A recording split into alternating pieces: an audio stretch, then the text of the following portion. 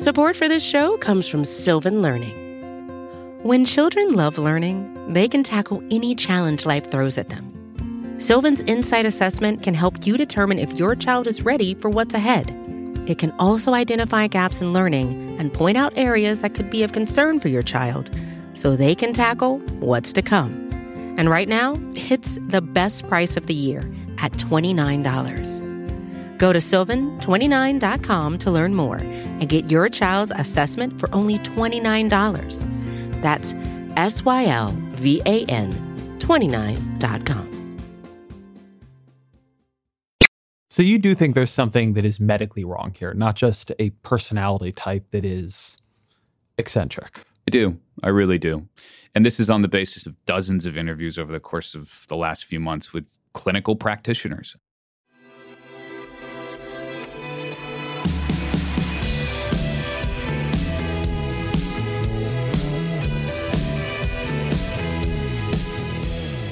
Hello, welcome to the Ezra Klein Show on the Vox Media Podcast Network. This is a great episode. It's Evan Osnos from The New Yorker. He's the author of The Age of Ambition, which is a phenomenal book about his time as a reporter in China. It won the National Book Award. It was a Pulitzer finalist, one of my favorite books of the last couple of years.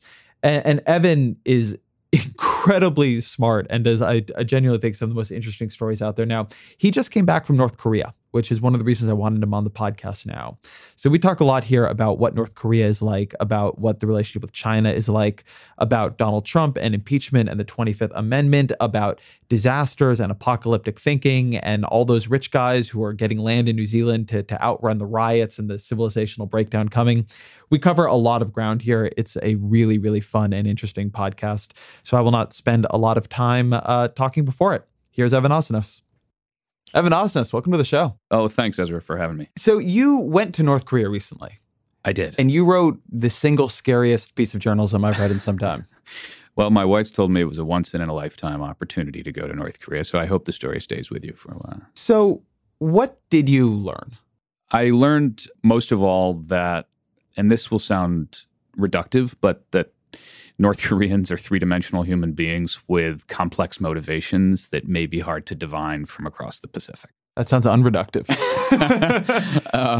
It's a challenge to reductiveness. I suppose, yeah, this is, I raise your reductiveness by being overly complex. What I mean is that, you know, our tendency is obviously when we talk about North Korea to see them almost as sort of supervillains swept up in this cult of diabolical confrontation with the United States.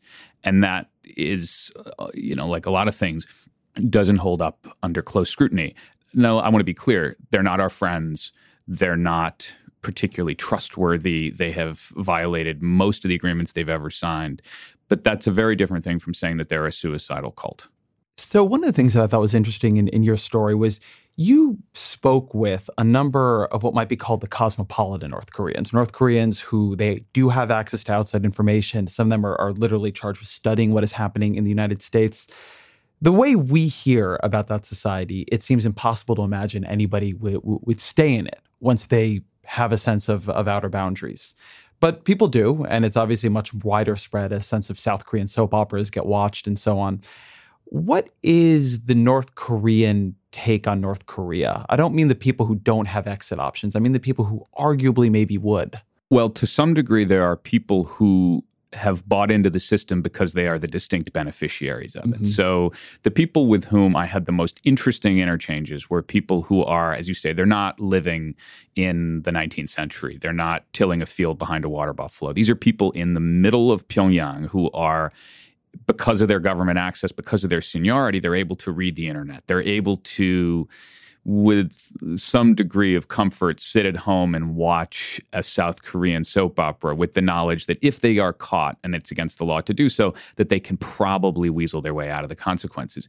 And so for them, it's a choice rather than a necessity to be in North Korea.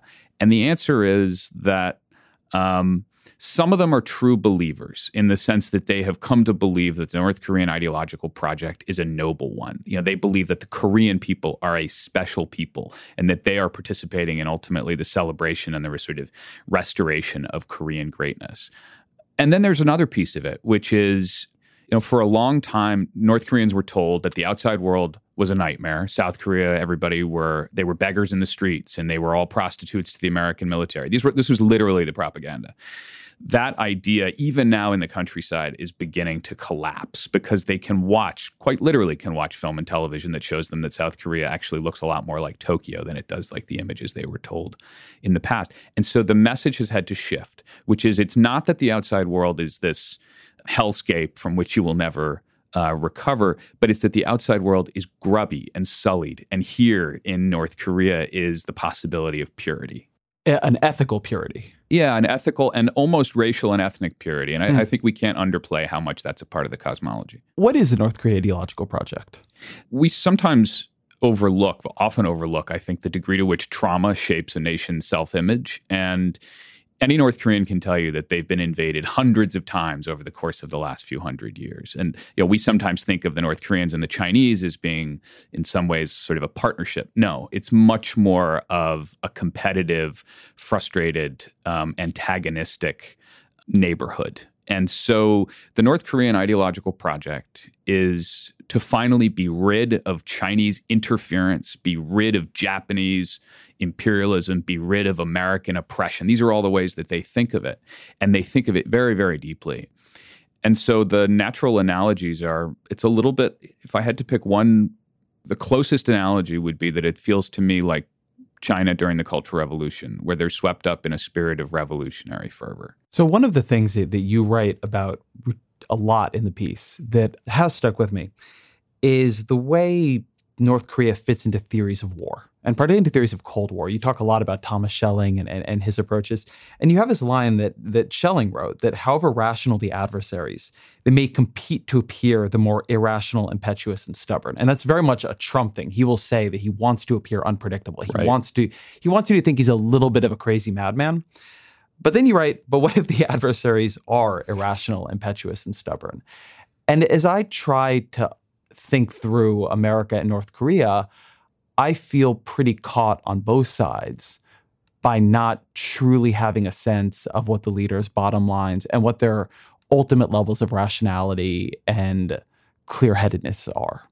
Yeah, this is where the literature and the rationale of nuclear deterrence begins to fail us. Because on some level, it depends on a level of cool-minded, clear-headed analysis of one's own interests and of the other adversary's interests. And what we're dealing with right now is a kind of ego-inflected emotional psychodrama on both sides. I mean, it sounds like a criticism, but it's just a statement of fact to say that the combined total of political experience between these two guys is 7 years, and 6.5 years of that is in Kim Jong-un's side. So we're dealing with two people who 2.5 years ago. That is the craziest fucking... Yeah. I mean, you didn't have that 6.5 years point in the piece. I didn't think of it like that. I left that part out. It was, kind of, if you didn't want people to just despair into their breakfast bowl. And can I ask something about that? Because Kim Jong-un's political experience is an unusual kind. It's even within their combined 7 years, it's not the usual 7 years. I was really struck by something you said afterwards in an interview, I think it was, that Kim Jong-un has never met, as far as we know, the leader of China. Correct. He's never met another head of state, to go even further. At all. He lives in a kind of paranoid seclusion. And, it's worth pointing out, we sometimes all, and this happens in the political class in Washington, people will sort of say the Kims, as if the Kims were this undifferentiated transmission of political authority from grandfather to father to son. No, there are distinct differences. I mean, Kim Jong-il, the late Kim Jong-il, who we probably best known from his puppet representation in American pop culture, was actually in his own weird way kind of sophisticated.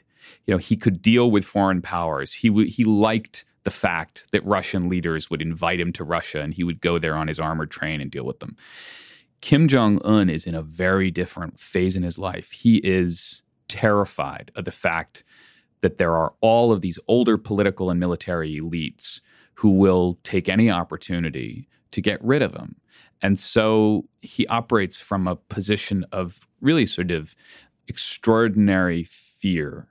And I think this is where we have to be acutely conscious of how our own actions influence his actions. Because things changed radically a few weeks ago when Donald Trump personalized this conflict.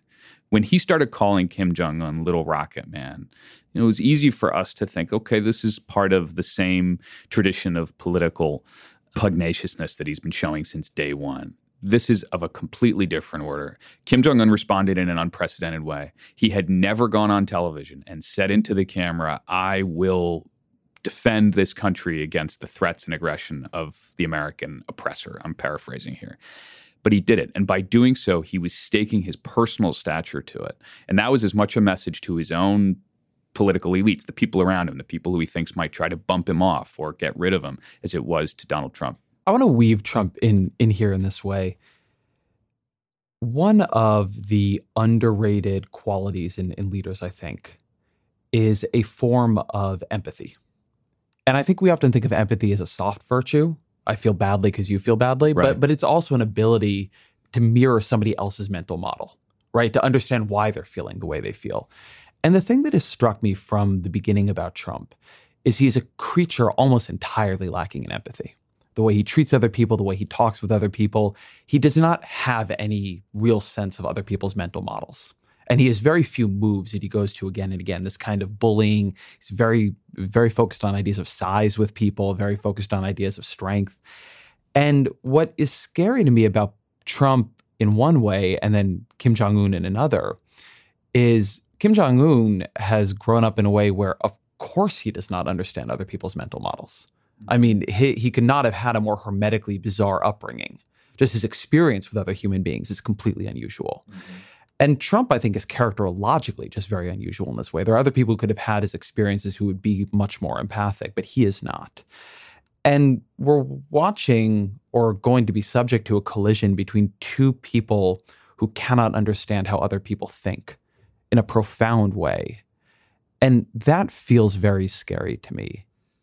I'll tell you, this is going to sound perverse, but given how intense the confrontation is right now, I find it not implausible that these two might end up at the negotiating table someday. And I'll explain how that's possible. Because actually, when Donald Trump came into office, he believed that his Nixon to China moment was going to be North Korea. We now know this from reporting.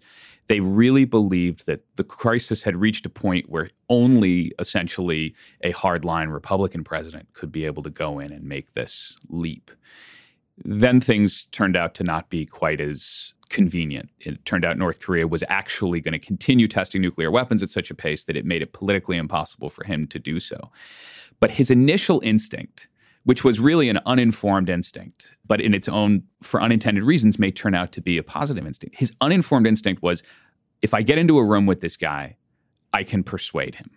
And this is the deal maker, Donald Trump, of course, saying, if I get there, I can make him see the world my way.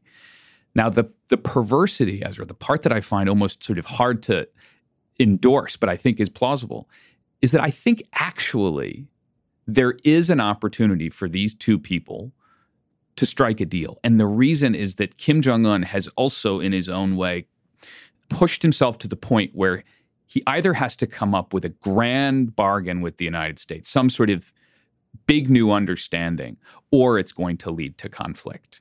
And neither side can say so for political reasons and ego reasons. But war is absolutely ruinous in this context. This is not us intervening in the Balkans. This is not us intervening in Iraq. This is a hemispheric conflict that would be disastrous. I drive that point home really emphatically. I think I'm overdoing it for a purpose, which is I've been struck recently, as perhaps you have, by how the idea of war in North Korea has become normalized here. It's become talked about as if this might just be something that we choose from the buffet of options. And we need to be clear how absolutely disastrous it would be. Walk me through how absolutely disastrous it would be.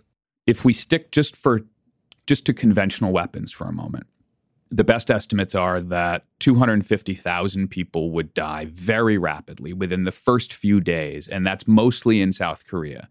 And the reason that is because, as you've heard a million times, there are now all of these North Korean weapons that have been assembled on the border with South Korea.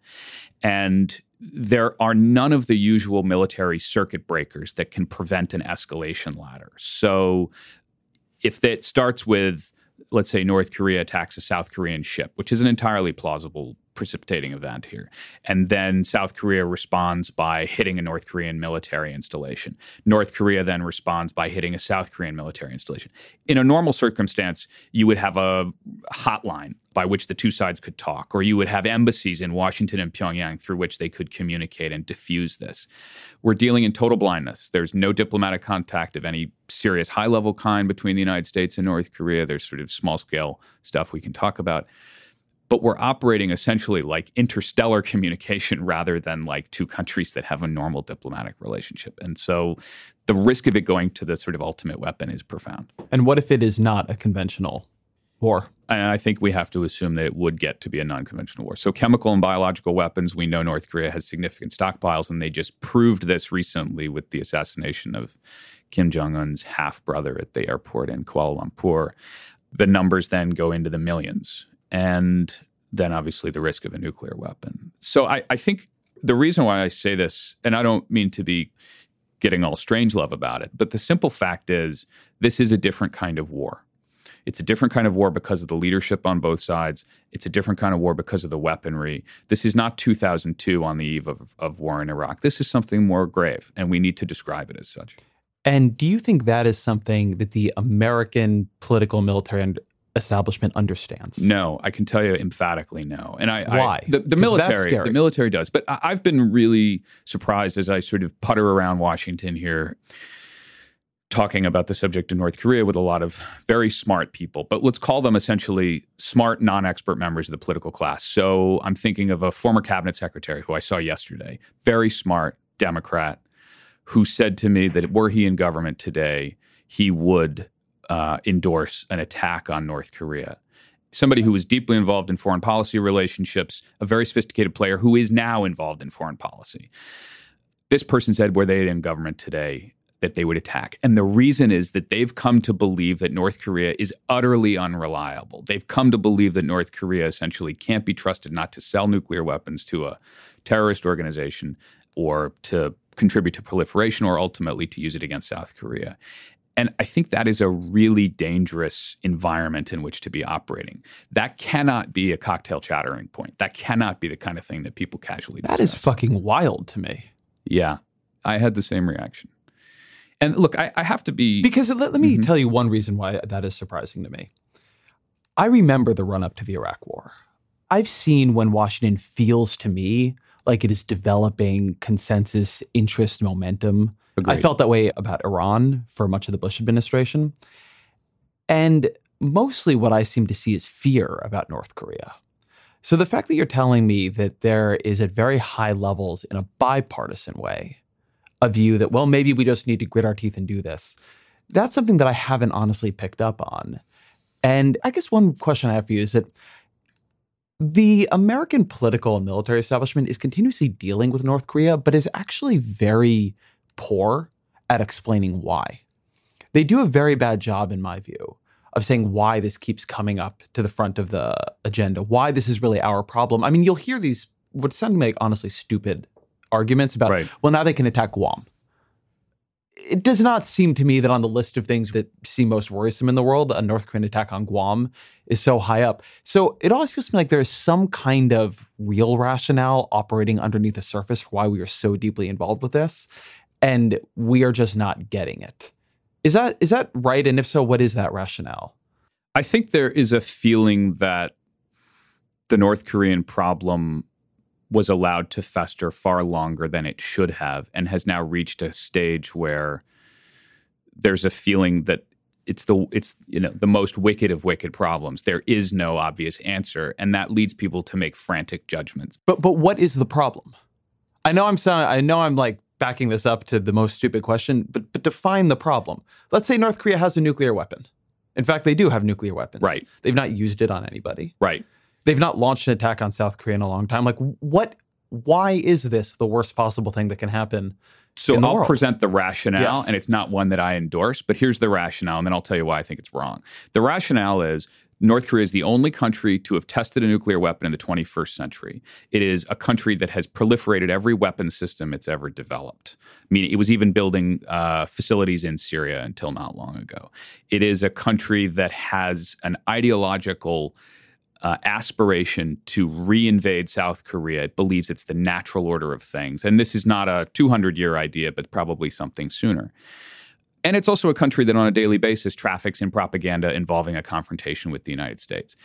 Those four conditions make it something different than any other country we've really dealt with. So can I ask if that's true, just real quick? Yeah. Is that so different from, say, an Iran, which does sponsor terrorist organizations? It bring weapons outside of its borders. It does constantly traffic in propaganda about attacking America, that is in many ways a richer and more powerful country than North Korea. I mean, I sometimes hear this, this one is uniquely irrational, and but is it? I 100% agree with you.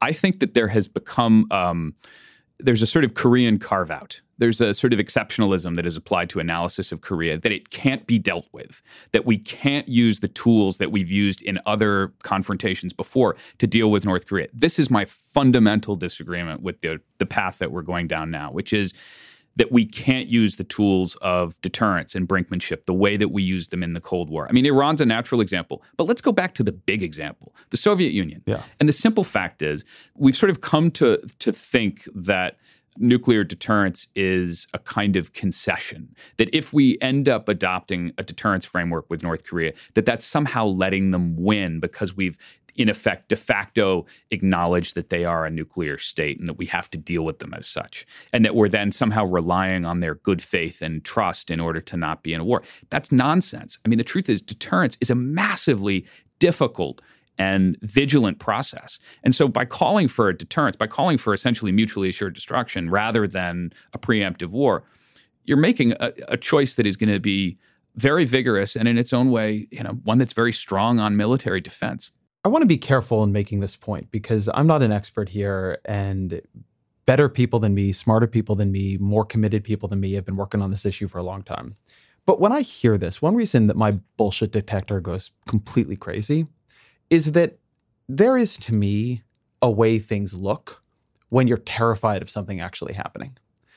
And the way that looks is not just you're upset about it or you think about opening up the most costly possible solution, but that you actually are willing to make serious sacrifices to make the least costly solutions work out. So it is known that North Korea has, for an extremely long period of time, wanted to have one-on-one meetings with the American president. Right. Like, that is just something they have wanted forever.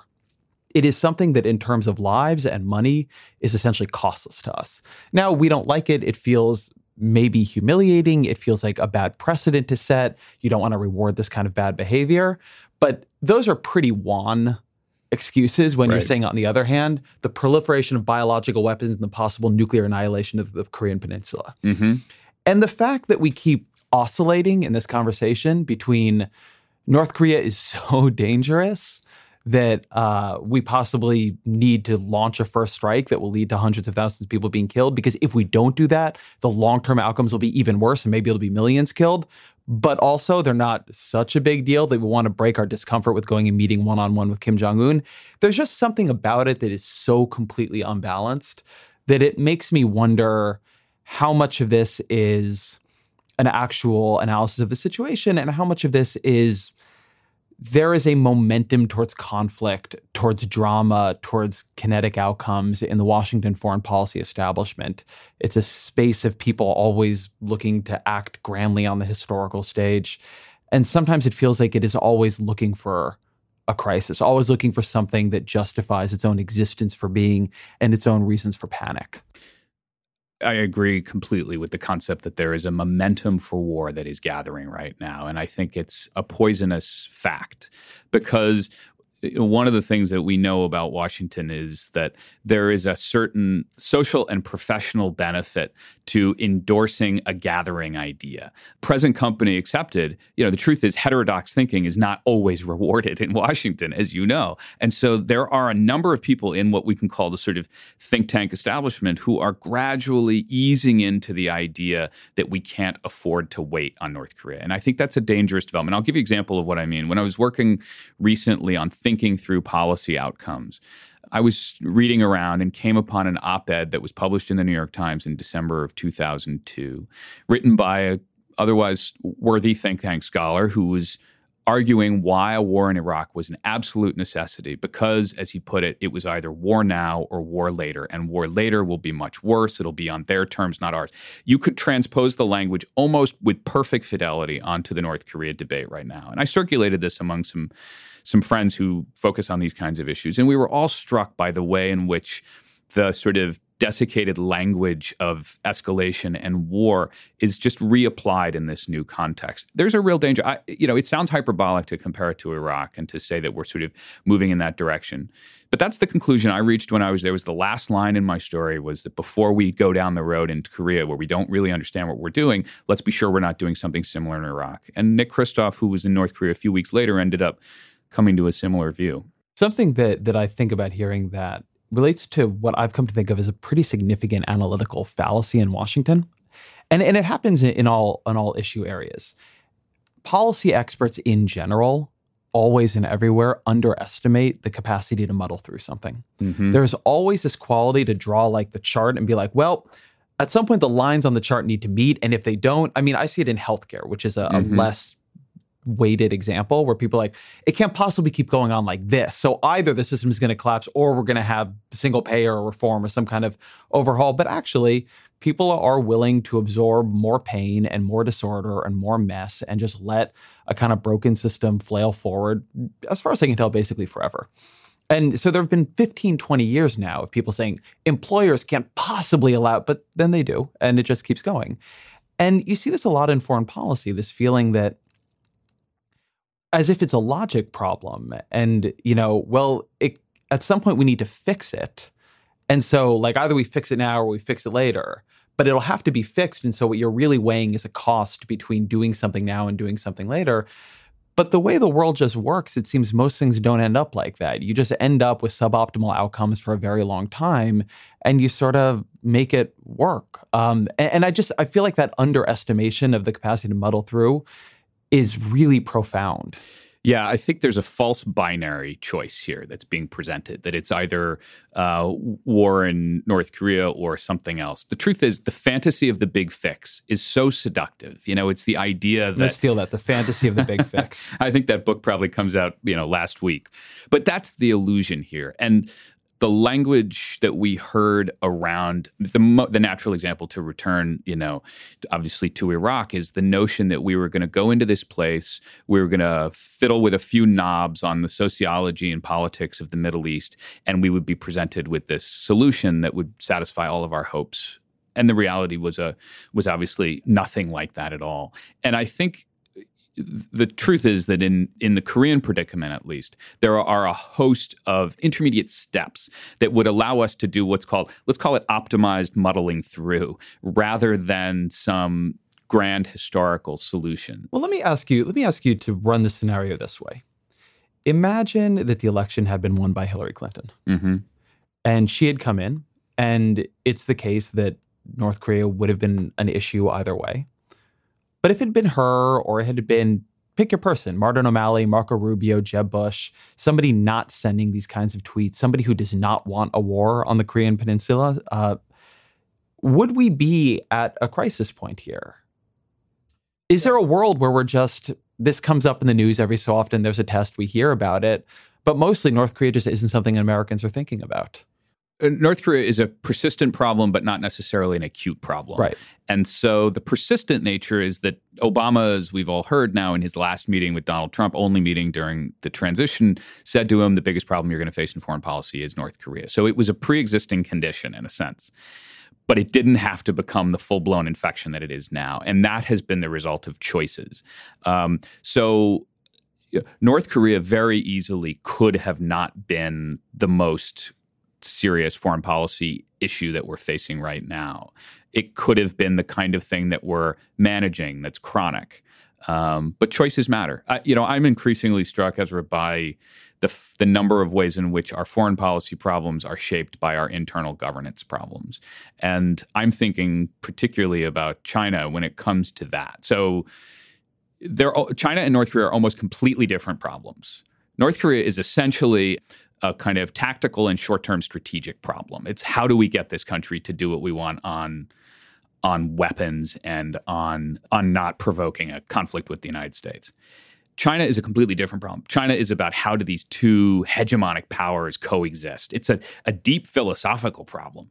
But in a way, both of them are being shaped by our internal governance culture at the moment. Support for this podcast comes from Constant Contact. If you're a business owner, you already know that it's really, really hard to cut through the noise of everyday life. If you want to connect with your customers, you need to break through the noise. You need Constant Contact. Constant Contact is a marketing platform that makes it easy to reach new audiences, grow your customer list, and connect over email, text, social media, and more. Whether you're a marketing guru or just learning the ropes, Constant Contact offers writing assistance tools and automation features that make it simple to say the right thing at the right time. So get going and start growing your business today with a free trial at ConstantContact.com. Just go to ConstantContact.com right now. Constant Contact, helping the small stand tall. ConstantContact.com.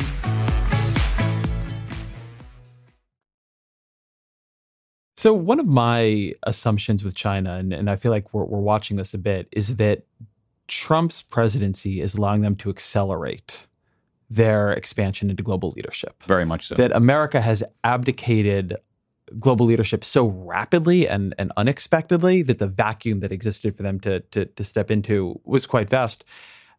Is it reasonable to say that Donald Trump is just an amazing thing to have happen to China? Like if you're the Chinese premier? Yeah, in fact, it's been such a gift to them that they're suspicious that it's real because they're sort of hard bitten. A few thousand years of history has taught them that the universe is cruel, and they can't quite figure out how it was that the cosmos delivered to them this American counterpart who seems so hell-bent on giving China a historic opportunity for leadership. Literally. I mean, that's a remarkable statement. Well, I'll tell you what I mean specifically. They've believed for quite a while that there was a natural arc to human events in which the United States, as this kind of young prodigy power, we came up out of nowhere a couple hundred years ago. We've had a good run, but maybe we're the Haley Joel Osment of superpowers, and we're just going to sort of drift off. Whereas they are the country that will be around properly for a long time. They have been for most of human history. They had a bad millennium, but they're sort of coming back from that.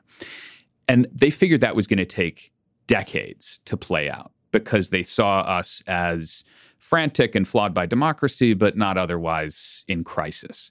And now all of a sudden, the whole thing, the curve has gone vertical, and they are kind of scrambling to catch up with it because they weren't ultimately prepared for the leadership which we are more or less handing over to them by withdrawing from TPP, by withdrawing from the Paris Climate Accords, by doing all of the things that are abdicating global leadership. And also just withdrawing a sort of moral authority. That's the biggest thing. I agree. I think that's How much do you think it matters that America now looks to the world not just wrong, right? In the Bush administration, we had a crisis of sort of global moral authority because people thought we had done something wrong. Right. And my understanding when I talk to people now is that what we look is ridiculous. Yeah. I've become focused on trying to understand how much international reputation is the kind of asset that can be recovered. Mm-hmm. Because it's not a case right now where we're sort of losing authority a little bit by little bit. It's that we actually need to rebuild. And I don't know how that works. The United Kingdom never did it. It's very hard and very slow. Germany actually did do it. It took them decades, but they were able to gradually reestablish the moral authority of their country in the world. I have this debate with friends actually reasonably often, and isn't the Bush to Obama pivot an example that you can lose it and rebuild it fairly fast? Absolutely. And it's funny to hear you say that because I completely agree with you. I was living overseas when Obama was elected. I was living in Beijing, and I watched almost overnight as this triumphalist Chinese mood about how they felt like, wow, this morass in Iraq is dragging you down the sort of, whole of history, and that was the end of it. And then all of a sudden we did this amazing thing, which is that we lived up to our national image of ourselves, which is that a person of no background, of no stature, could actually rise to the highest office in the land. And in fact, an ethnic minority, which in China could never happen. There's no Tibetan general secretary. And so it was, in its own way, like it defied all of that. So that gives me comfort, because I think there's an overhang to our accrued moral reputation around the world. That if if we were sitting in Bamako today and we asked a cab driver, what do you think of the United States? Chances are he would say he still wants to come and try to set his life up here. I think that's the reality. But that's not an entirely unperishable asset at all, and we should guard it jealously. Right. And one piece of this to me is that there are dimensions of global leadership that are reputational, and there are dimensions of it that are actually structural. Like, were you the folks who set up the trade agreement? And I'm not saying here if TPP is a good trade agreement or a bad agreement, but it was one that we had set up. Or are you the ones convening the correct sort of G20s and G7s and, driving the agenda of them? I mean, something that's come out is that Trump at these recent ones just hasn't really had an agenda. I mean, they haven't had the right people in place to know how to structure some of the questions. And so the question that I have when I think about what's going to happen to American global leadership in the next 20, 30 years in the aftermath of all this is, number one, are structures being set up, are investments being made, are relationships being built that will squeeze us out because these things are to some degree zero-sum, because when one is there, another cannot be there, or at least another cannot be dominant there. And then the second is, going back to your point about our internal politics shaping our external politics, Trump is at least as much symptom as cause. We have a party system that is under incredible strain, and a political system that certainly is not quite clear on how to deal with modern technology and modern polarization. And so if America over the 30-year period becomes just less reliable, if good is followed by really bad, if just mediocrity becomes a norm, if things just feel chaotic here, then it's not going to be about Trump. It's not going to be about any one leader. It will be about a changing view of what America is on the world stage, where Trump is no longer an aberration. And maybe he's not the norm, but the norm is something worse and something that people build into their risk model in a different way. Yeah, I'll give you a short-term demonstration of this phenomenon that we're talking about, sort of the institutional erosion of American presence and authority. This happens in ways that the public never needs to notice. It just goes on in ways we don't have to observe on a daily basis. Interpol, the International Police Agency, it's the kind of thing you sort of hear about in James Bond movies.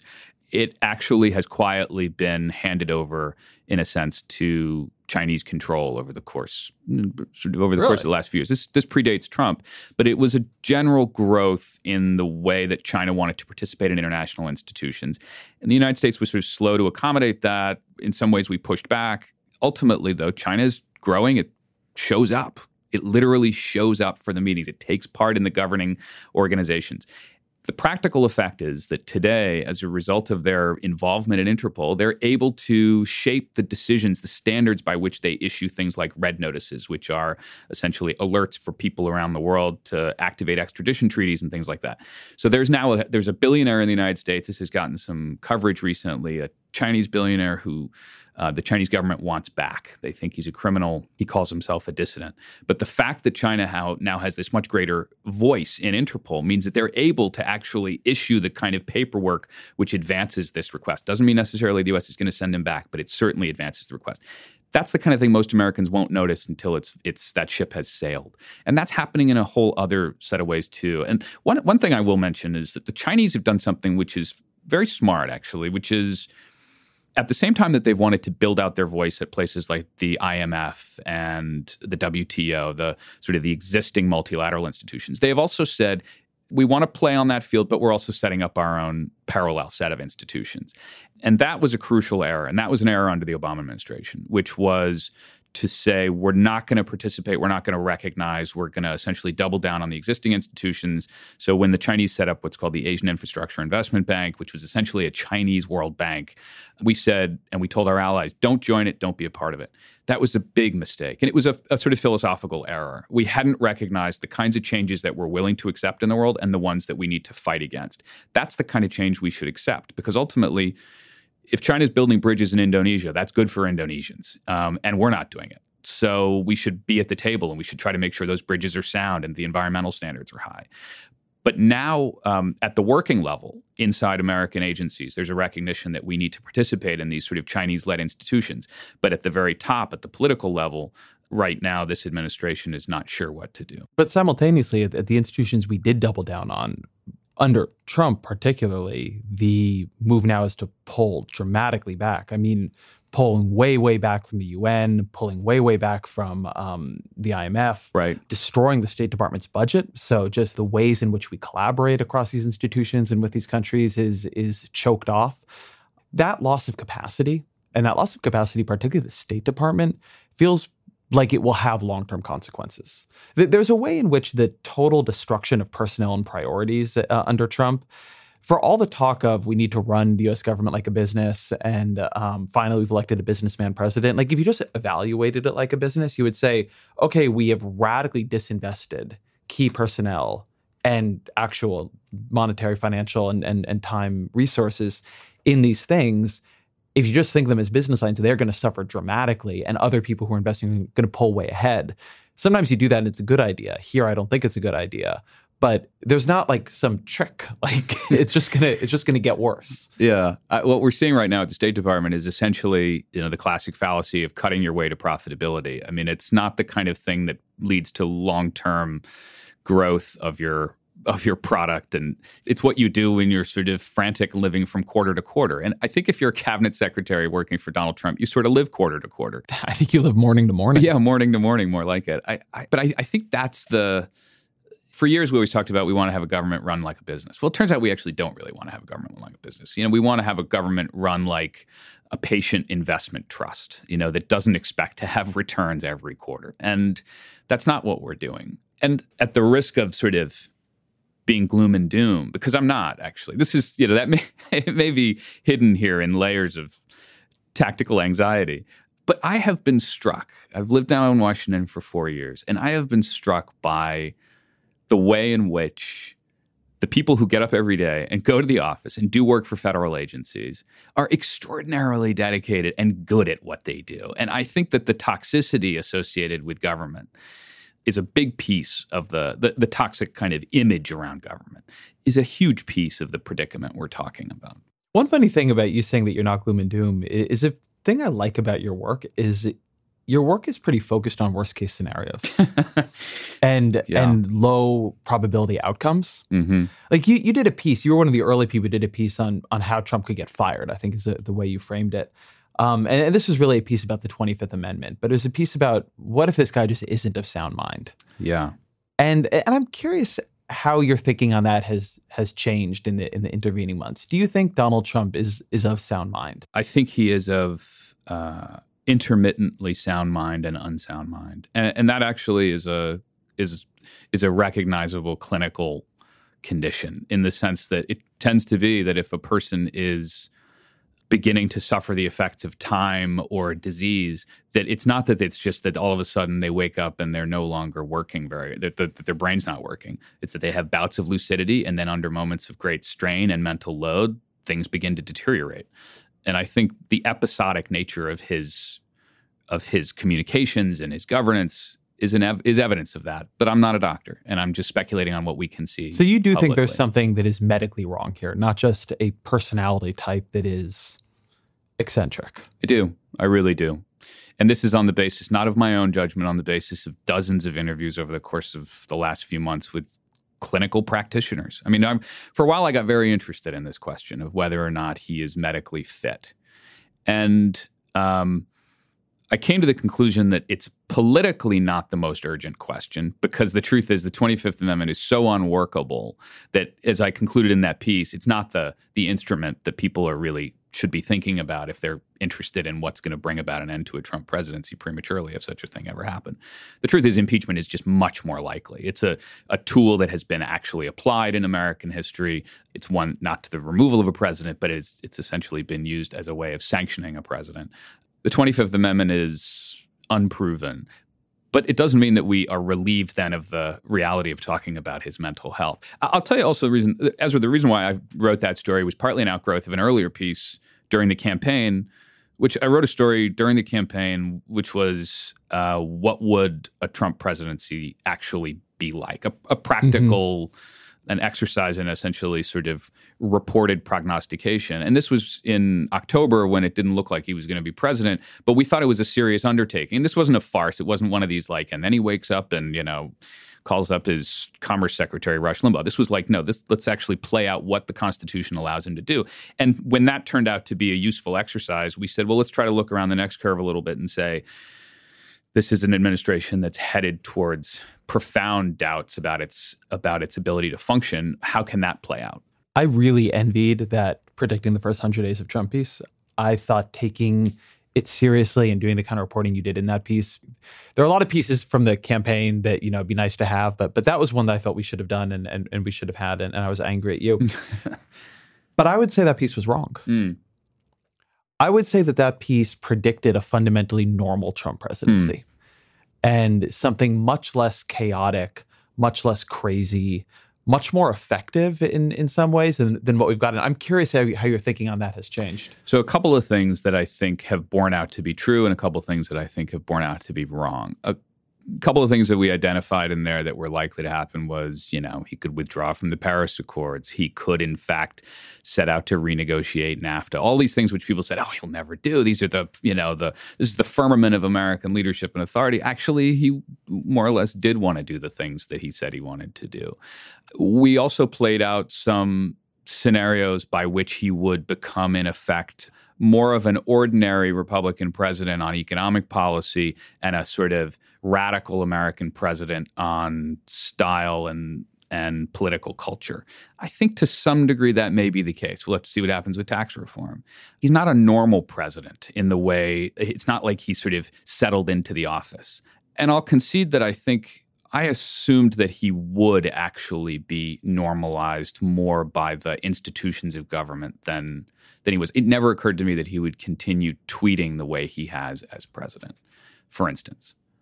This is a thing that I found really interesting about him. When you talk to people in the Trump White House, and I've moved more into a reporting role again, so I've been doing more of that. This is really my first experience where you talk to people from an institution, and they're not really trying to convince you that what they're doing is right. That almost everybody, and there are a couple true believers, but almost everybody working for Donald Trump shares the same critique of Donald Trump that everybody not working for Donald Trump shares. And a lot of it is suppressed, but you scratch just a little bit, and I find actually some of the people working for him are more caustic and in certain ways more grim than like the liberals critiquing him. Because the liberals critiquing him often have this sort of background assumption of, well, maybe there is a master plan. Right.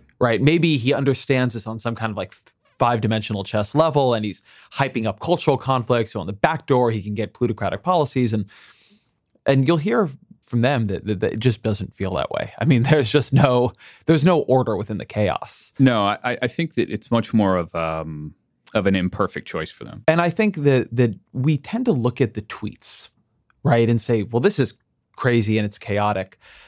But the way the building is being managed, the way Donald Trump absorbs, or more to the point, doesn't absorb briefings, the way focus is constantly being moved and removed and fractured and undone, the way personnel is just being treated and people are up and they're down, I actually think that we underestimate how unusual this presidency is in its just day-to-day management terms, how much the president is cut out of key pieces of decision-making, how much the way John Kelly has tried to bring order has been to sort of make it so Trump has to decide on less. I mean, I think what's happened here is much more peculiar and in some ways dangerous than people realize. And to finish this off, that the level of alienation Donald Trump has from his own government is genuinely unprecedented. Yeah, there was one moment during the campaign where I began to understand the choices that people were making in order to decide to work for him either as a candidate or eventually as president. And that is, these are people who have profound moral and intellectual reservations with things that he's doing. And that was somebody who said to me, the question I'm struggling with is he Berlusconi or is he Mussolini? And is he Mussolini? Is he early Mussolini or late Mussolini? And it was this kind of slicing of the salami so thin that people were trying to figure out. And this was, partly that's a bit of a professional question about, do you join an administration if it's your party and you may not have this chance again for a while?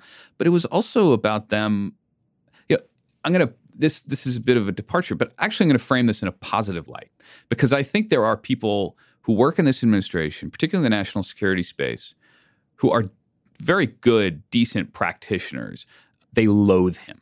They absolutely loathe him. And they feel that they are protecting the United States, not only from foreign threats, but also from the president. And that's a really weird situation. That's a very unfamiliar moment. I mean, and this has come out a lot, right? Anthony Scaramucci, in his 6.5 minutes in Washington, he said there are all these people in the White House who think it's their job to protect the country from Trump, and he was right. Yeah. I mean, there was this reporting from Axios that Kelly and Mattis and McMaster's, are this committee to save America, and are trying to not let him go too far off the rails. But that stuff is really weird. And it brings me to another question. So you did this story on the 25th Amendment. I'm working on a big story about impeachment that is struggling with the question. In any normal organization, Donald Trump would have been fired. Right. In any public company, if he were an employee at Vox Media, I mean, the way he behaves, the straying out of norms, the total lack of discipline, the work habits, I mean, for a million reasons, and just the sum total of beliefs of everyone around him, everyone working with him, everyone in some ways having to collaborate with him, and what the outcomes have been, he would be fired. We are, the country, America, is the most powerful organization on the planet. The president of the United States, I mean, we say leader of the free world, most powerful person on the planet. And it is not clear to me that we have a usable mechanism for rectifying a mistake in that job. We have mechanisms that could be used, but have become associated with, in the 25th Amendment case, with extreme physical incapacitation, right? A coma or late stage Alzheimer's. And in the case of impeachment, while this is not legally necessary, it's become very associated with criminality. I think a real reason liberals are so invested in the Mueller investigation is that there is this hope that it will provide this cheat code, that this guy who they think is an incredibly dangerous president can be taken out. Right. Even though the real reason they want him out is not collusion with Russia. If he didn't collude with Russia, everybody still thinks it'd be bad to have him as president. And on the one hand, I think to actually do something like this, imagining that you could for a minute, would have very profound and damaging effects on our political culture. You'd be taking someone who was democratically elected or, electoral collegially elected, and removing them, which we have not done just for being a bad president. And on the other hand, I do have this nightmare scenario, to go back to the North Korea analogy, of historians in 30 years after there has been a nuclear exchange that was unnecessary with North Korea, after millions of people did die, looking back and looking at these tweets of Lil Rocket Man and we will do what must be done, and Trump undercutting his own government and trying to find diplomatic solutions, and saying, you all fucking knew. Like, it was completely clear this was insane behavior. Yeah. What were you doing? And we're going to say, what? Impeachment seemed like a really big deal. Like, it's such a crazy thing. And so I'm curious, as you've done work on this, do you think America has a way to deal with just someone who shouldn't be president? I think that we're at this moment right now where the instrument panel, essentially, of American politics is screaming at us. The 3 Mile Island, like every light is flashing, the sirens are blaring and saying, the system is veering towards breakdown. And so then the question is, are we able to do anything about it? And I actually concluded, I mean, you describe the importance of criminality in the way we think about impeachment. But the dirty truth, as you know from the reporting, is that it's a political judgment. It is ultimately a question of whether that president's supporters have decided that he is a greater liability to them than he is a benefit. So the short answer is, you're right. At the moment, we're much more, we the American people are like the passengers in the back of a 737 when the pilot is becoming incapacitated, in the sense that we don't really have access to be able to remove him. It has to be the people who are seated right next to him who have to recognize that and make a heroic intervention. But those people, and in this analogy, to sort of get back into the impeachment context, those people are the people in his party. They're versions of Bob Corker and Jeff Flake and John McCain who have just made the opposite choice, which is to get out rather than to stay in and try to save this flight. But I am not convinced that they are so completely impervious to the evidence that this is somebody who is not up to the job, that it means that they will never give up on him. I simply don't. The one buy place that. I disagree with you on this is that criminality seems to me to be the way we validate this to unlock it. So you've got this great quote in your 25th Amendment piece from Michael Gerhardt, who says the most important thing is political popularity. Then it's his relationship with the party. Then it's relationship with Congress. Right. And then it's whatever the misconduct might be. I had this conversation with Brad Sherman, who's a Democratic representative who has introduced articles of impeachment. And he had this good line to me where he said, the constitutional lawyers, and I'm paraphrasing, but he said the constitutional lawyers will tell you this is a matter of politics, not legal analysis. Mm-hmm. And I'm a politician, and I am here to tell you it is a matter of legal analysis. And the point he's making is that, yes, what matters here is ultimately like, do people swing? But there is a cultural expectation of why someone might swing. And we have set it up so that everything needs to be justified under a guise of criminality. And that, to me, one of the interesting questions here is it's not just about Trump. I mean, we clearly have a more chaotic political system at this point. And compared to this, when the founders set up our Constitution, we have higher stakes for getting it wrong. We're a nuclear hyperpower now. We weren't then. Mm-hmm. The amount of damage the wrong president could do early in the country's history was just lower. And I just wonder, as a sort of thinking about it as an organization, if we have things that are usable, or if we have trapped ourselves in this place where we have to over-medicalize or over-criminalize poor performance, right? We have to sit here and have these conversations about, did he know and what did he? Well, not just that, but is he mentally competent? Right. When almost it doesn't, like we're talking about the same behavior, one way or the other. And then secondarily, yes, and we end up in this sort of, did he know, when did he know it? When honestly, like if he did collude with Russia, if somebody in his campaign, like some idiot somewhere was like, yeah, those emails sound awesome, like please release him. In terms of reasons I think this guy should not be president, that is lower than the North Korea tweets. Like if I'm being honest. Yeah, I think there's two things. One, I accept the premise completely. I think it's pretty clear that the hardware of the presidency, particularly as it regards how to eject a president, is completely outdated now by the reality of the environment in which we're operating. That the sheer demands of national security and everything else now mean that we're sort of straitjacketed by this Victorian era setup that has only been tested a couple of times and never ultimately used completely. We've never been able to remove somebody from office using impeachment. And yet at the same time, Bill Clinton's impeachment is actually a demonstration of the way that these legal and political judgments get intermingled. Because on one level, it was actually quite clear that he had violated the law in some regard. But there was also this kind of political recognition, not only on the part of his political peers in government, but also by the American public, expressed through the polls, which showed overwhelming support for him, 80+% by the time he was getting close to the end of his impeachment proceedings, that he did not merit removal from office. And so in a way, and that was one of the reasons why he wasn't ultimately removed, because as flawed and as screwed up as our Congress is still actually somewhat attuned to the American public's willingness to accept or reject a president. And that's part of their job. So I think the kind of crime matters, and I think the kind of politics matter.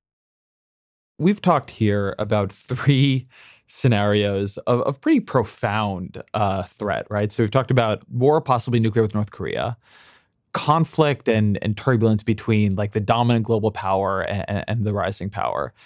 And the fact that we have a president who just genuinely should not be president is possibly dangerous in that chair. You wrote one of my favorite pieces of the last few years when you looked at this sort of crew of rich survivalists who have begun creating exit options in case society undergoes some kind of breakdown. And what I enjoyed about this piece was that on the one hand, there was a silliness to it. Right. There was like a gentle mockery in there. And on the other hand, what was the darker heart of the piece was that there are all these people who are genuinely very smart, who have shown perceptiveness about societal trends and how to take advantage of them and how to ride them and what's coming around the corner. And they believe that there is, in a reasonably low probability way, but enough of a probability to take it seriously, they believe there's a reason to be genuinely scared. And the question the piece left me with was not, why are these folks buying land in New Zealand, but am I actually underestimating the risk of true chaos? Am I underestimating the risk of, a little push at the wrong moment could send things tumbling? And given all the tail risk I've seen in the last 10 years, maybe that's dumb. How afraid are you, I guess, is my question.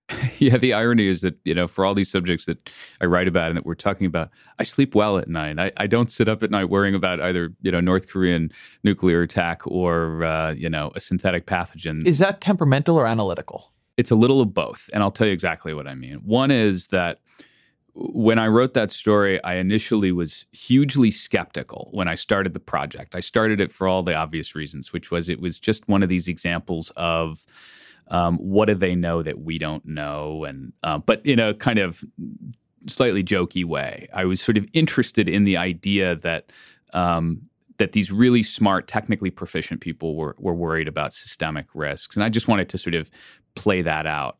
But I didn't fundamentally appreciate what I did appreciate at the end, which is that there are forms of fragility that I hadn't ultimately understood. So people, a term that is actually a fair term, which is some of the people who run the internet told me, these are the kinds of people who run big internet companies, guys who are responsible, mostly guys, who are responsible for the kinds of daily commerce of ideas and goods that we all now take for granted.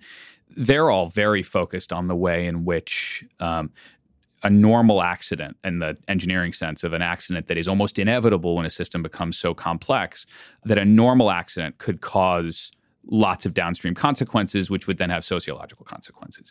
And they extend that out, and ultimately they say, well, for that reason, I need to have a big, luxurious escape hatch.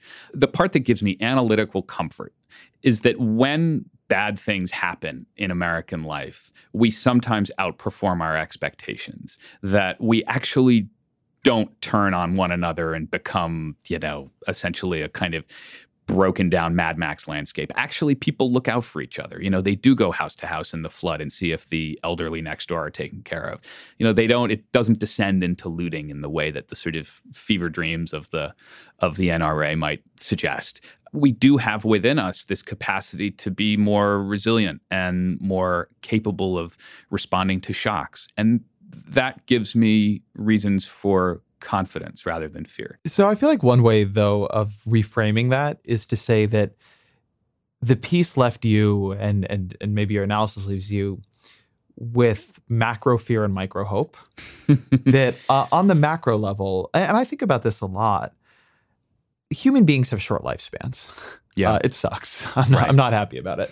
And it's hard within my own experience, a lifespan where there has, in a global way compared to other eras in human history, been enormous peace and prosperity for all the horrors that have happened.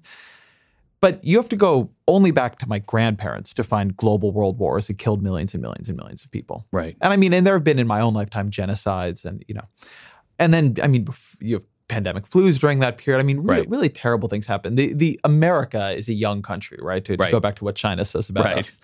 But we've had a civil war that killed a huge proportion of the country. We've had many more wars than that. This period is actually the aberration, not the norm. Right. Yeah. And now some people, right, Steven Pinker would say there are good reasons for Bill that. Gates would say we've entered into a new phase. Exactly. And maybe we have. And then things like Donald Trump happen and you think, well, maybe I'm looking at this wrong. And so on the one hand, I really do buy the idea that when things happen, societies pull together. Yeah. There's like this very interesting research about how societies that grew up in the aftermath of a war are often more cooperative with each other. So that's good. On the other hand, I often think that we underestimate the possibility of things going really wrong. I 100% agree. You know, Yeah. a war with North Korea. I think that there's a temperamental thing, particularly if you grew up in this kind of era, to say, I'm sure we'll figure it out, right? Things, you know, you always hear about things that are bad. I'm sure we'll figure it out. I feel like I take too much comfort in that and it keeps being proven wrong. Yeah, it was not an accident that I wrote this story when I wrote it. I proposed this piece shortly after the election, and it was a story that made almost no mention of Donald Trump, but it was a story about the fragility of systems that we assume to be strong. And it was about the possibility of the ultimate downside risk. And I just wanted to introduce that subject more explicitly, more tangibly into our conversation because, look, I am the son of a refugee. I mean, my father was a Polish Jew who his family fled in 1939. He was born in India, which was then governed by the Brits. And then he came to the United States when he was a baby. And I grew up with the preposterous good fortune of living in a country at peace when so much of the world has not been at peace. So I am acutely aware that there are moments, these kinds of ruptures in human events when otherwise urbane, cosmopolitan, decent, morally aware people do horrible things to each other. And when that happens, you have to leave. You have to go somewhere. You have to protect yourself. So I have no illusions about the fact that I don't think we've grown out of the capacity for human cruelty. But what I also believe is there are ways in which we are not captive to our worst instincts. You know, I think Donald Trump is a Hobbesian. I think he really believes that everybody deep down is governed by their most base desires. I don't believe that. I actually think that you have to be aware that that's in us, but you also have to be aware that we have the capacity to do great good, and we've done it over and over. It is actually, and I don't mean to bring us back into Trump, but it is interesting. It is so fascinating to me that we have gone from a presidency that was pure superego to a presidency that is pure id. Right? Yeah. I mean, in the spectrum of human beings, I have never met a human being with more preternatural control over his own emotional response than President Obama. Yeah. And I have never watched a human being on the world stage with less control over his own emotional response than President Trump. Yeah. And it is one of these things where one of the realities of the world is just people are really different. And who is in charge at a crucial moment can really matter. And who is in charge tends to project outward from their own experience. And if they are a cool, rational person who's capable of governing their own emotional fluctuations, they assume that the other person probably is too, and vice versa. And so, strangely, it falls to all of us, actually, to be the one who is ringing the alarm on all sides and say, no, people are neither as good or as bad as you think they are. So one question I had for you about this piece is that something that was an interesting sub-theme of it is the culture that has emerged in the tech elite. Yeah. And I've had some experience reporting with these folks, and, you know, since launching Vox, like I've dealt with some of them, and I deal with the big platforms and whatever. And there's quietly, it seemed to me, alongside their techno-optimism, a lot of fear of their fellow man. Yeah. And a real feeling of difference, right? A real feeling that the sort of the alienation of the young nerd grows up into the alienation of the adult super rich nerd who now knows also there's more reasons that he or she is envied. I'm curious what you think of that culture. Yeah, and I would add one piece of it, which is that when I was working on that piece, a number of the subjects who I was talking to in Silicon Valley who are enormously successful technologists and entrepreneurs were talking about this, what they regarded as a sort of inevitable turn in American political culture where they would become demonized. They sensed this was going to happen. And this was, we're talking now about a year ago, a little less than a year ago that I was starting to have these conversations. It was after the election. And at the time I said, God, this is a paranoia. I don't understand what they're so, what do they think? That all of a sudden big tech is going to become enemy number one? And the truth is, of course, they were right. They sensed in a way that probably you did, and certainly Franklin Foer did because he was working on a book on the subject, but I didn't appreciate the degree to which the political anxiety around work and dignity and relevance in American life was going to become attached to the ways in which technology is disrupting everything. And they sensed it. And I think it's in a way, it's the natural extension of them always having been a bit on the outside. It's one of the reasons why they were able to create essentially innovative things to begin with, was because they were outsiders from the time that they were at computer camp. But you follow that to the present day, and they recognize that they now find themselves in the very, very uncomfortable position of being potentially political targets. Which is interesting to me because I think there are two ways to think about that. I think that there is the version of the tech world, the libertarian-ish, utopian-ish version that does not want to be under scrutiny and does not want to admit what responsibility and need for oversight power brings. And then there is like this much more human kids who got bullied when they were growing up. I'm a nerd who got bullied when I grew up.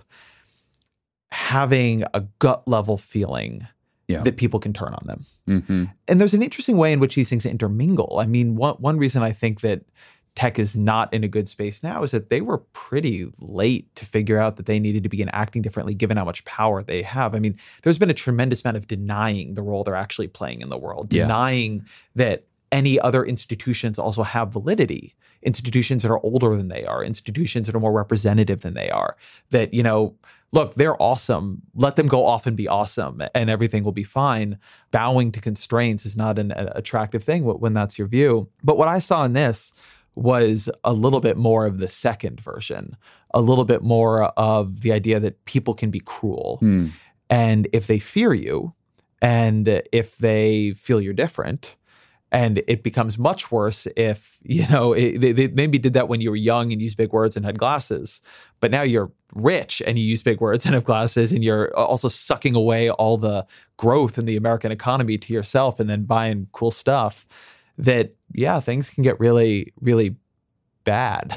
Yeah, I think it was, in a way, the cult of disruption, which can be a great thing in a lot of ways because it does clear out underbrush of institutions and technologies that are getting in the way more than they're helping, has followed a path where it's no longer so much fun for the people doing the disrupting and the people being disrupted. In the beginning, it was all sort of good sport when it was just the guys with the taxi medallions and the old Luddites who were saying, no, we want to hold on to the same way we've done it before. And we don't want to give up the way that the taxi monopolies have been run in these big cities. And, you can't have Uber here. That felt like, oh, well, this is just this little blip on the pathway to something better and simpler. Now it's something different. Now it's that there is an entire activated political demographic that just more or less put a man into office because they believe that their place in American life is being fundamentally undermined. And that's a very scary fact for the people doing the disrupting.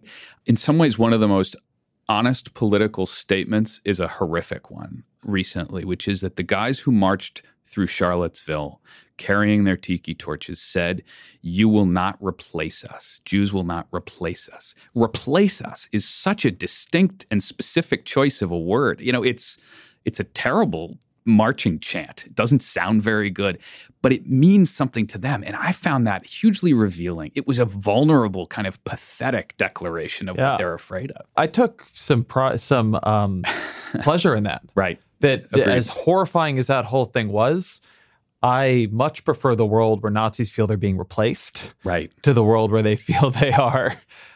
They're just going to push everybody out because they're the dominant force. Yeah, I do think that this era, in this way, and it's true across a lot of different sectors, and it's very much true in politics, is a feeling of deep alienation and rejection on all sides that you almost can't find somebody who doesn't feel persecuted.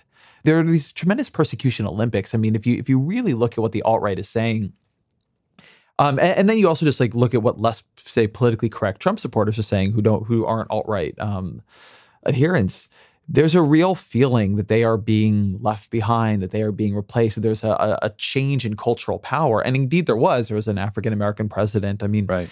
And on the other hand, you have traditionally oppressed groups in this country who are still very, very, very far from any kind of true equality, much less being made whole from what has been done to them over centuries, who are trying to like claw their way to some kind of, genuinely fair shake in this country.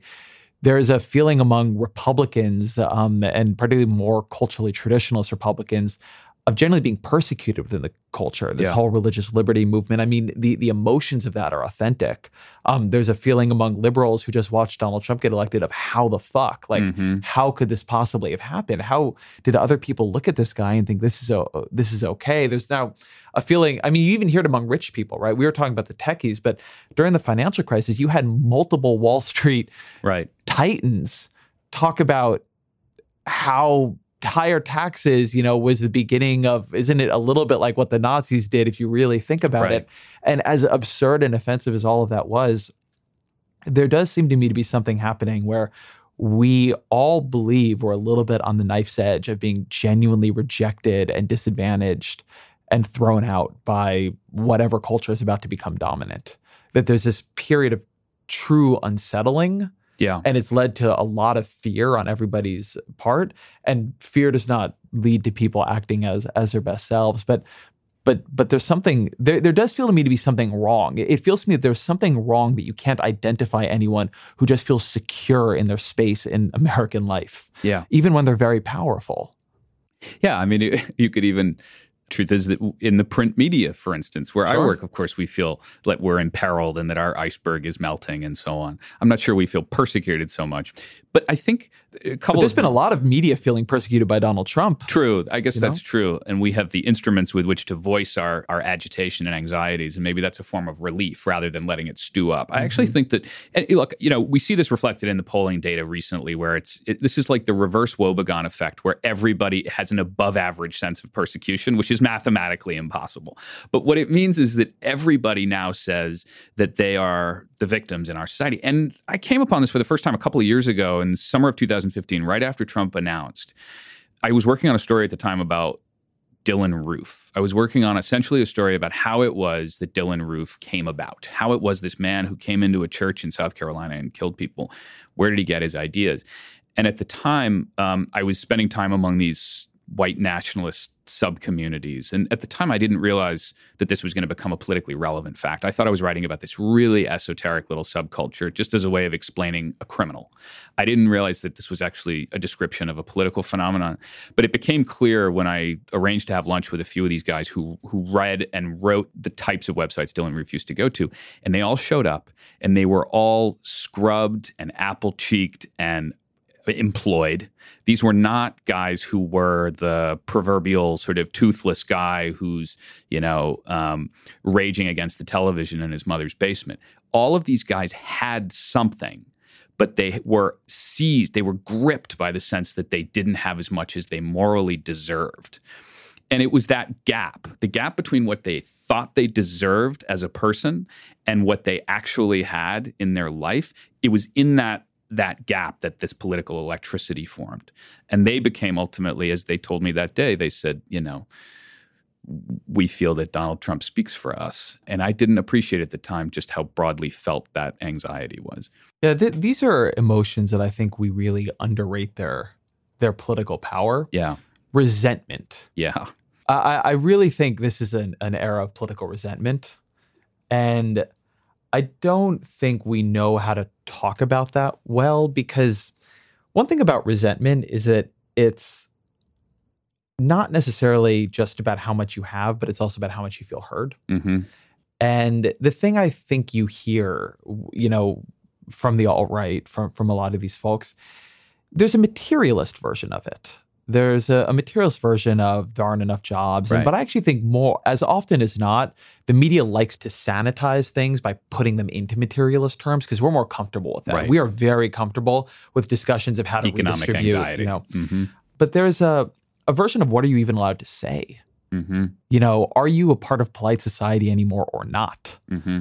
And when that gets suppressed, and sometimes I think it should be suppressed. I mean, this is, again, I think a thing we have trouble talking about. There are forms of speech that even if they are not illegal, should be dissuaded. Right. There are things that I'm not supposed to say in the workplace or to my friends or to my wife's mother. And I mean, it's good. Like a good society has boundaries on its behavior. But we do not have a good way of airing this idea people have that they're about to be on the losing end of it. And sometimes we try to get them to express it in terms that are economic, and then we look at the economic data and it doesn't quite bear out. And then we're like, what the hell? You have something. You're Apple cheap. You got a job. Like, you're on the internet. People follow you on Twitter. What are you complaining about? Yeah. You're not starving. You're not a Syrian refugee. Like, exactly. what is the problem here? But feelings of status loss in a culture are extremely potent. Yeah. And they're real. Status does have a zero-sum quality to it. I think some of this it's about accommodating to change, and the idea that you're losing status is something that you rage against, even if it's an inevitability. So two things that come to mind. One is, there are times when people will say absolutely wretched things. And to quote the old line, I will fight to the death their right to say it. So as an example, after I wrote about the white nationalists and I called them hateful, horrible people, there was some pretty nasty stuff online about me. They, pulled up information about my wife and our wedding announcement, and they called me a super Jew, which I thought maybe that's a good thing. But and we, for a little while, it was pretty nasty stuff. I know what you should have gone for as Halloween this year. Right, exactly. I think that costume is available on Amazon. But we thought about, should we get this taken down? Should we go through the steps and have that removed, or whatever it is that a person does? Should we, alert the relevant authorities? And in the end, I decided, no, we know there's actually good law on the subject of what constitutes hate speech, and is it, imminent incitement of violence against a specific individual. And I thought, it doesn't meet the standard. And I don't know if I want to go down the path of saying that these guys are not allowed to say what they said, because I don't think that's what makes for a healthy society. I want to name and shame. I want to call these guys out. I want to sort of use it in the way that we can. But I think preventing them from ever saying it at all, I think Nazis should march in Skokie if they can, in the sense that we should permit the right for it to happen, and then we should denounce everything that they represent. I think that's a good place to end here. So I'll ask you the question we always end with. What are 3 books that have influenced you over the years that you've loved that you'd recommend to the audience? I'll mention books actually that are more recent that I think are sort of been on my mind. One is a really interesting book called Citizen Protectors, and it's about guns. And it's by a sociologist named Jennifer Carlson. And the reason I mention it is that it's not a book about, guns being simply bad or simply good, which is what 90% of gun books are about. This is actually a book about why people buy guns, and it has to do with senses of masculinity and vulnerability and loss of status. So it's very much in the vein of what we're talking about. It's gun as political experience rather than gun as an actual tool of mayhem. I also like a book. I don't read a whole lot of fiction, which is something I'm sort of sad about. But I did read a book not long ago that I thought was really helpful in understanding the Korean predicament that we're in. It's called The Vegetarian. It's by a writer named Han Kang. How is that helpful? I read that too. I did not find it helpful for understanding the predicament. I think so it's by a South Korean writer. Yeah. She never mentions North Korea at all. And what it reminded me is that this is not just a problem of North Korea. This is about a people who have been divided and traumatized. We forget Korea was cut in half, and for that reason, the country lives in this state of profound kind of trauma. It's like, they have walking pneumonia, but they sort of go on with their business. But the book is essentially about anxiety and neurosis and the problems that lie within.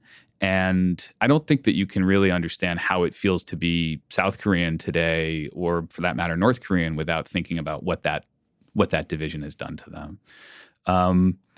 And I guess the third book I would suggest is a book called The China Fantasy, which is by James Mann, who is a great writer, former journalist. I guess he's still a journalist, but I think of him as more elevated now to a theorist. And he's written the most, I would say it's the most influential book on the way we think about China in the China specialist space of the last 10 or 15 years. And it's a slender volume. It's this little book. And what it basically says is everything we assumed about China's development and its effect on China's political culture was wrong. Evan Osnos, thank you very much. Thanks, Ezra. Thank you to Evan for that. I really enjoyed that. I hope you did too. Thank you to my producer, Jillian Weinberger. The Ezra Klein Show is on the Vox Media Podcast Network, and we'll be back next week.